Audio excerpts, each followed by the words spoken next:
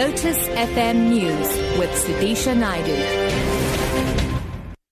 Good afternoon. Police and a private security company have been deployed to the University of KwaZulu-Natal's Horward College campus to monitor the situation. This as a few students demonstrate there.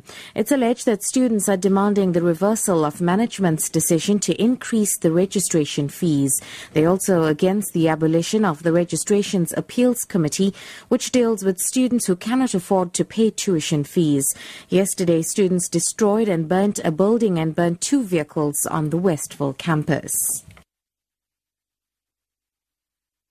Police have confirmed there's been a robbery at a jewellery store in Cavendish Square in Cape Town. Police spokesperson Frederick van Wyk says 4 unidentified armed men went into the store and threatened staff just over an hour ago. He says they smashed the display cabinets and stole an unknown number of watches. Van Wyk says the suspects are still at large. Upon the smoke alarms being activated, they fled with watches.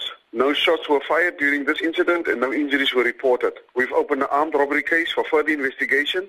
Anyone with any information about this incident is kindly requested to contact Crime Stop on 08600 10111.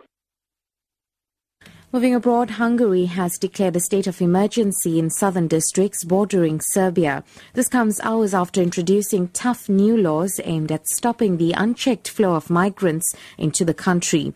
A government spokesperson says the declaration has given special powers to police and authorized the deployment of troops to assist them. The police have already begun detaining some migrants they say are trying to damage the border fence to enter the country illegally. The BBC's Nick Thorpe reports.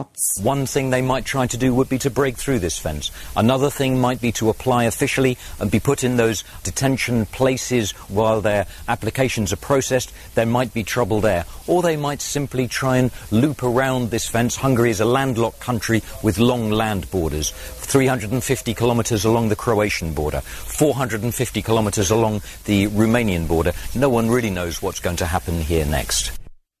And finally, about 300 young people from around Pietermaritzburg will be beneficiaries of a skills development program that the National Youth Development Agency is offering. The youth will be offered a 12-month course at FETs.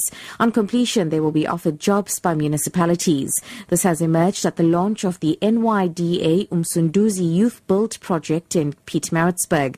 Higher Education Deputy Minister Mduduzi Manana and Umsunduzi Mayor Chris Ndlela are among the dignitaries attending the launch.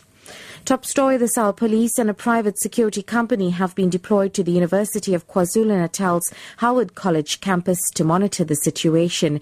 This as a few students demonstrate there. For Lotus FM News, I'm SUDISHA Naidu. I'll be back at 3.